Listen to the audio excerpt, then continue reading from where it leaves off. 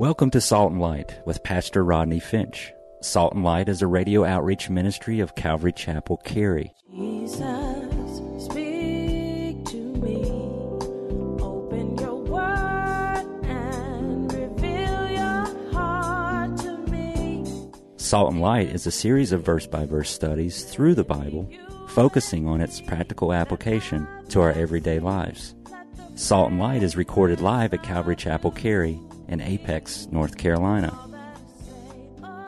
Stay tuned. At the end of the program, we will give you information on how to contact us, so be sure to have a pen and paper ready.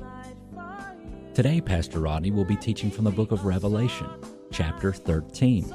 So grab your Bibles and follow along. Now with today's teaching, here's Pastor Rodney.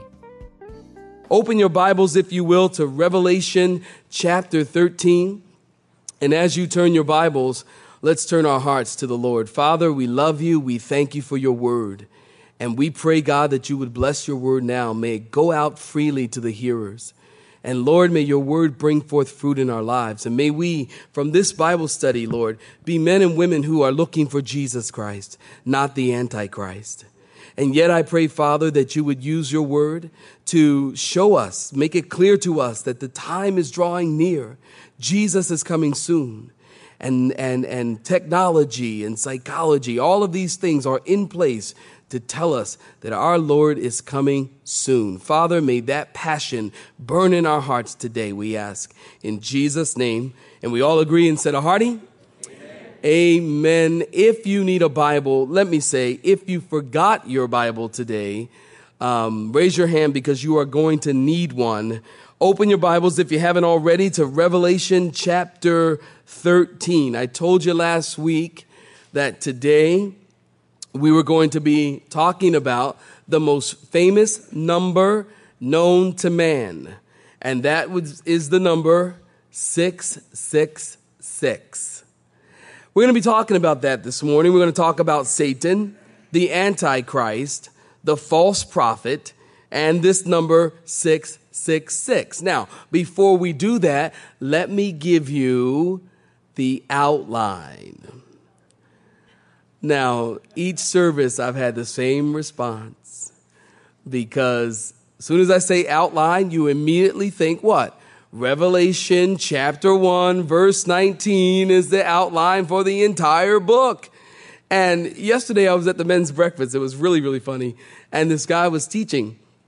And he started talking about in Revelation chapter 1 where John falls down before God, prostrate before God in humility there in chapter 1. And then he said, and then just a few verses later, you'll find the divine outline. And all the guys began to laugh. And I'm thinking to myself, good, they got it. They finally got it, and you guys got it. You know that Revelation chapter 1, verse 19 is the outline for the entire book. And I'm like, Lord, thank you. I'm doing my job, and they're getting it. They really are getting it. But that's not the outline I'm going to give you this morning, because you already know that one, right? We're going to shift gears just a bit. I'm going to give you an outline for Revelation chapter 13. It is a short, simple, sweet little outline. Two things we're going to talk about this morning. Number one, the beast from the sea. You'll find that in verses 1 through 10. The beast from the sea, verses 1 through 10. And then secondly, the beast from the earth. You'll find that in verses 11 through 18. Two things we're going to talk about. Here's your simple, short, little sweet outline. The beast from the sea in verses 1 through 10. Let me encourage you, get your pad out, get your pens. You're going to need to take some notes this morning because I'm going to give you a lot of homework. Things you're going to have to go away and chew on and look up for yourselves because there's so much in this chapter. This chapter is so awesome. This chapter is so amazing. I think you'll find out that it is also. So you're going to want to go back later on. The beast from the sea in verses 1 through 10, the beast from the earth in verses 11 through 18. That's what we're going to talk about this morning. Revelation chapter 13, beginning in verse 1. If you're there, would you say a hearty amen? Amen. And then I stood on the sand of the sea. And this is John the Revelator. I, John, stood on the sand of the sea. And I saw a beast rising up out of the sea, having 7 heads and 10 horns, and on his horns 10 crowns, and on his heads a blasphemous name. Now the beast which I saw was like a leopard. His feet were like the feet of a bear, and his mouth like the mouth of a lion. The dragon gave him his power. The dragon gave him his throne, and the dragon gave him great authority. And I saw one of his heads as if it had been mortally wounded, and his deadly wound was healed. A miracle happened. And all the world marveled and followed the beast. And so they worshiped the dragon who gave authority to the beast. And they worshiped the beast, saying, "Who is like the beast? Who is able to make war with him?" Now, stop right there. Give me your attention, if you will. Notice John stands on the sea, and he sees a beast rising out of the sea. Now, the beast is the Antichrist. You might want to write that in your Bible. The beast is the Antichrist. The word, the name Antichrist, comes from the prefix anti, meaning against, or instead of, or opposed to, and Christ.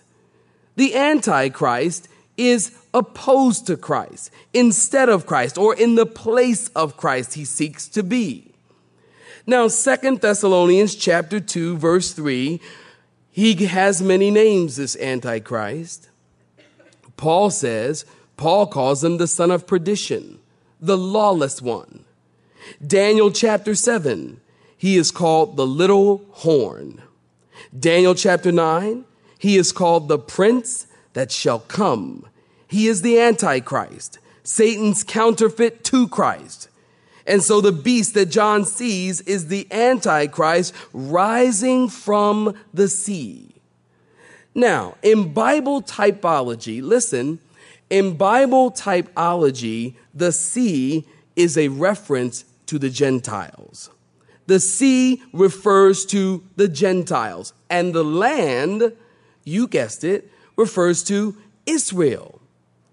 Now, unlike us, the Jewish people, they hated the ocean. They hated the sea. They hated the ocean and the sand. They didn't like it. That's why they classified it and put it in the category, referred to it as the Gentiles, because they hated the sea. Now, we love the sea. Let me say, you guys love the sea. I don't love the sea. I don't like the beach. I don't like sand between my toes. And I don't need a tan. So, amen. I was born this way. But and the Jews, I'm with them. They don't like the sea. So they classified the sea with the Gentiles. Now, this beast we see is coming from the sea. And many good Bible scholars believe that the Antichrist, this beast, will be a Gentile. And others say that he will be Jewish who lives in a Gentile nation, maybe European Jew who lives in a Gentile nation. But notice the dragon, Satan, stands on the sand of the sea, and he calls forward the beast, the Antichrist. And the beast comes forth out of the sea. And notice he looks like something out of a Steven Spielberg movie. He has 7 heads and 10 horns.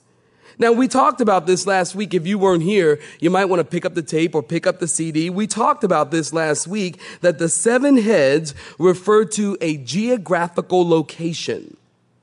It refers to a location known as the city of 7 hills. Now, Revelation chapter 17 talks about a city with 7 mountains. And since Rome was built on 7 hills, this is a reference to Rome. This is the city from which the Antichrist, the beast, will reign from. Now, all throughout history, the city of Rome has been known as the city of 7 hills. And so this city, these 7 heads, refer to the place, the city, the geographical location that the Antichrist will reign from. And the 10 horns refers to the political base, the revived Roman Empire. And we'll talk about that in just a little bit more about that. Now, in order, very key, listen. In order for you to properly understand the book of Revelation, it is imperative that you understand Daniel chapter 2 and Daniel chapter 7. Those two chapters are a must if you are going to properly interpret the book of Revelation. Now, it's in Daniel chapter 7. One night, Daniel's laying on his bed, and he has a prophetic vision. He has a dream. And in this dream, God is showing him the outline of the earth's ruling empires from Daniel to the Lord's millennial reign. The earth's ruling empire. And these earthly empires, there in Daniel chapter 7, are represented by beasts. Now, the first beast there in Daniel chapter 7 we see is a lion, which is a symbol of the tremendous authority of the Babylonian kingdom, the first world empire. And then the second beast is like a bear in Daniel chapter 7, which represents the strength of the Medo-Persian Empire that defeated the Babylonian Empire. And the third beast, a leopard, the Grecian Empire, which spoke of the swiftness of Alexander the Great in his conquering quickly. And then we come to the fourth beast described in Daniel chapter 7, verse 7. And this beast is so hideous, it's so ugly that Daniel can't even really describe it. It's found in Daniel chapter 7, verse 7, and it says, "Behold, a fourth beast, dreadful." This is awful and terrifying and extremely strong. And it had large iron teeth. It devoured and crushed and trampled down the remainder with its feet. And it was different from all the beasts that were before it. And it had 10 horns. The fourth beast is the final empire, the Roman Empire. Now, the unified Roman Empire ended in 476 AD. And since 476 AD, there have been many men who have tried to put the empire back together again. Charlemagne, Napoleon. I always want to call him Neapolitan. Man, that must be my addiction to ice cream or something, man. I don't know what the deal is. Napoleon, I almost said Neapolitan Bonaparte. Napoleon, Charlemagne, Adolf Hitler with his Third Reich, Mussolini. As you study history, you can catch a glimpse of men who popped up and wanted to revive the glory of Rome, but it wasn't God's time yet. You know that nursery rhyme, Humpty Dumpty. Humpty Dumpty sat on a wall. Humpty Dumpty had a great fall. All the king's horses and all the king's men couldn't put Humpty Dumpty back together again. It was interesting for me to discover that this nursery rhyme or this kid's rhyme or poem was written with the fall of Babylon in mind. Very interesting. Although everyone had tried again and again, they could not put the Roman Empire, Humpty Dumpty, back together until the Antichrist comes on the scene during the Great Tribulation, and he will be able to bring the old Roman Empire back into its glory. And so that is the very point that John is making here. John is pointing out that the Antichrist is going to combine the features of these prominent world empires of the past. The lion-like ferocity of Babylon, the crushing bear-like power of the Medo-Persians, the swiftness of the Grecian leopard. In the last days, there's going to be a combining again of the nations that once comprised the Roman Empire, known as the revived Roman Empire. In other words, the European nations would federate together in the last days. Now listen, remember, John is prophesying here. John is looking into the future. And what John is looking into the future at, we have seen in our lifetime. In our time, we've seen this. The European nations federating together. We've seen this in our lifetime. The nations of Europe coming together to make up the European community, 10-nation confederacy. And out of it will come the little horn of Daniel, which will destroy 3 of the kings. But then he will receive the power over the kingdom and have power over the earth. What John is talking about, we have seen in our culture. This is amazing. And so the beast, he's rising up out of the sea. Notice in verse 3, if you will, with me, while the Antichrist is really pulling his power together and coming into that place of prominence, notice he is shot in one of his heads. Did you notice that? And all the world wondered, and they worshiped Satan, the dragon, and they worshiped the beast, saying, who is like the beast and who is able to make war against him? They shot him, and he received a mortal wound. Now, there are many scholars, many debates. They debate concerning whether the Antichrist is wounded to the point of death, or did he actually die? It was a debate. Was he wounded to the point of death, or did he actually die? Well, I think Revelation chapter 17, and if you're a Bible student, know that Revelation chapter 17 actually sheds light on Revelation chapter 13.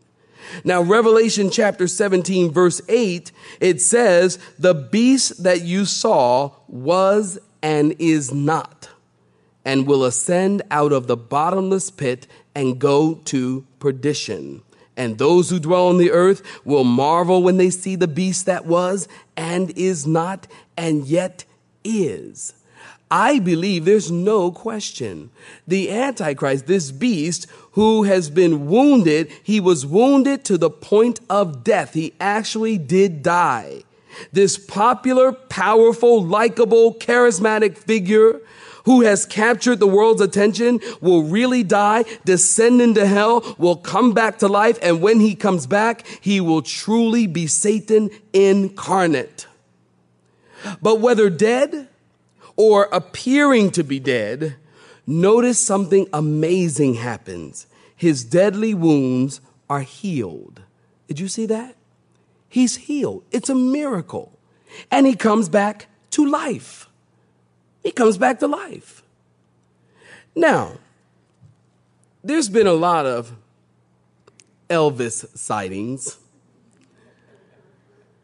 I mean, why don't people leave Elvis in the grave? A lot of Elvis sightings. But what if, hypothetically, what if Elvis suddenly came back? What if John F. Kennedy suddenly showed up? What if John Lennon suddenly came back? Imagine.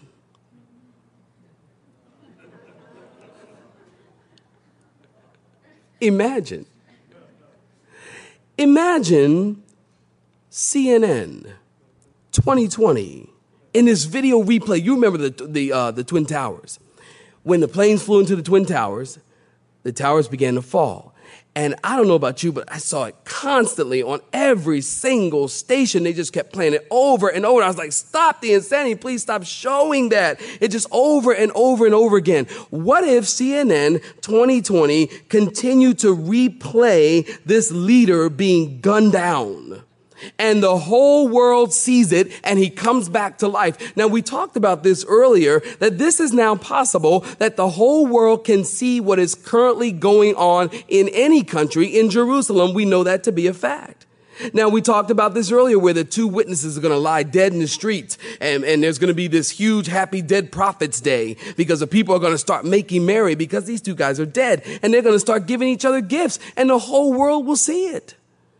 And here we have again, the Antichrist, this beast is dead. He comes back to life. The whole world sees it. The whole world goes crazy, and they begin to worship the beast and the dragon who gave power to the beast.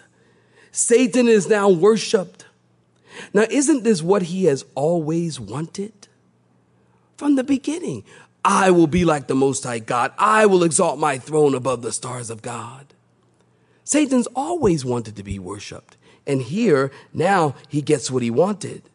They worship the dragon and the beast, and they say, who can stand against this one? And then notice in verse 5, and he was given a mouth, speaking great things and blasphemies. And he was given authority to continue, note this, 42 months, which is how long? 3.5 years, very good.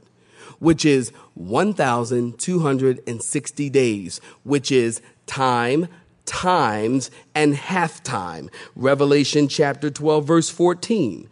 Time, times, and halftimes. 42 months, 3.5 years. This guy is given a voice. He is given a mouth to speak. And then in verse 6, he opened his mouth in blasphemy against God, to blaspheme his name. Now, you know what? Blasphemy does not mean to curse God. You know, we hear people say a curse word and somebody says, oh, you blaspheme God, you blasphemer. Who you blasphemer? That doesn't mean to curse God, although I wouldn't recommend it. Say amen. Y'all wouldn't recommend it either. To blaspheme God literally means to shake your fist at God and say, God, I want my will. I want my way. I want it to be done my way. Is to exalt yourself above God. In other words, to act as if you know better than God. That is blasphemy. It doesn't necessarily mean to curse God. It means you think you know better. The Antichrist, Satan, he blasphemes God. He opened his mouth and he speaks blasphemies against God. And notice he did it in God's house.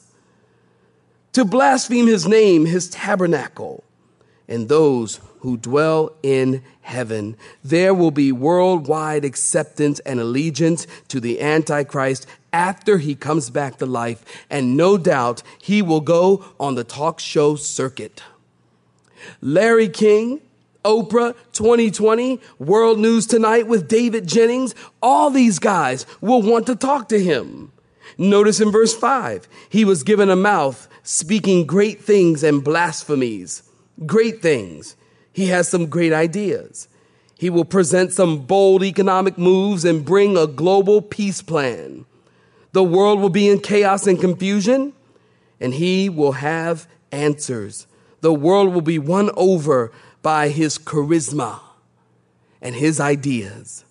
It has been said he will have the charisma of JFK, the oral skills of Winston Churchill, the determination of Joseph Stalin, the vision of Karl Marx, the respectability of Gandhi, the military prowess of Douglas MacArthur, and the charm of Will Rogers.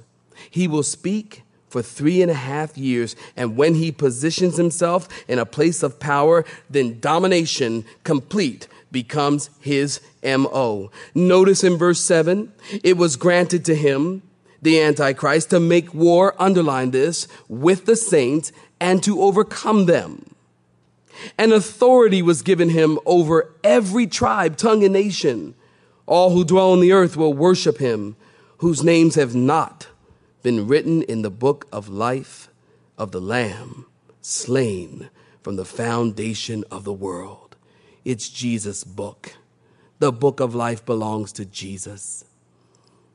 Now, we don't have time to talk about it in the interest of time this morning, but later on as we move through Revelation, we'll talk about this book of life. How do you get in it, Rodney? It's not hard. Just believe in the Lord Jesus. Put your faith and your trust in him, and guess what? He writes your name in the book of life. If you're a Christian, today, your name is written in the book of life, and it's Jesus' book. He won't lose it. I lose books. I lend books. I give away books. Jesus doesn't lose books, lend books, or give away this book because he's got you. He's holding you. Isn't that great news? Isn't that awesome? And your name, if you're a Christian, your name is in the book. You're the who's who in heaven. Isn't that cool? Because on earth, I'm who's he.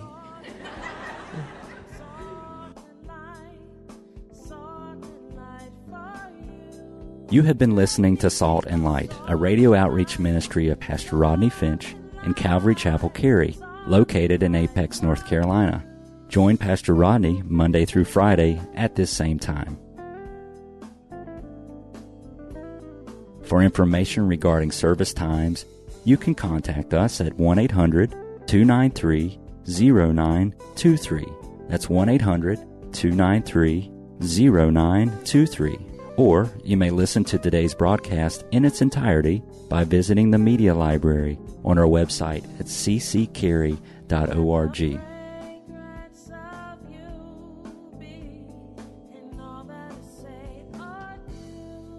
We would like to thank you for tuning in to Salt and Light and pray that you have been blessed.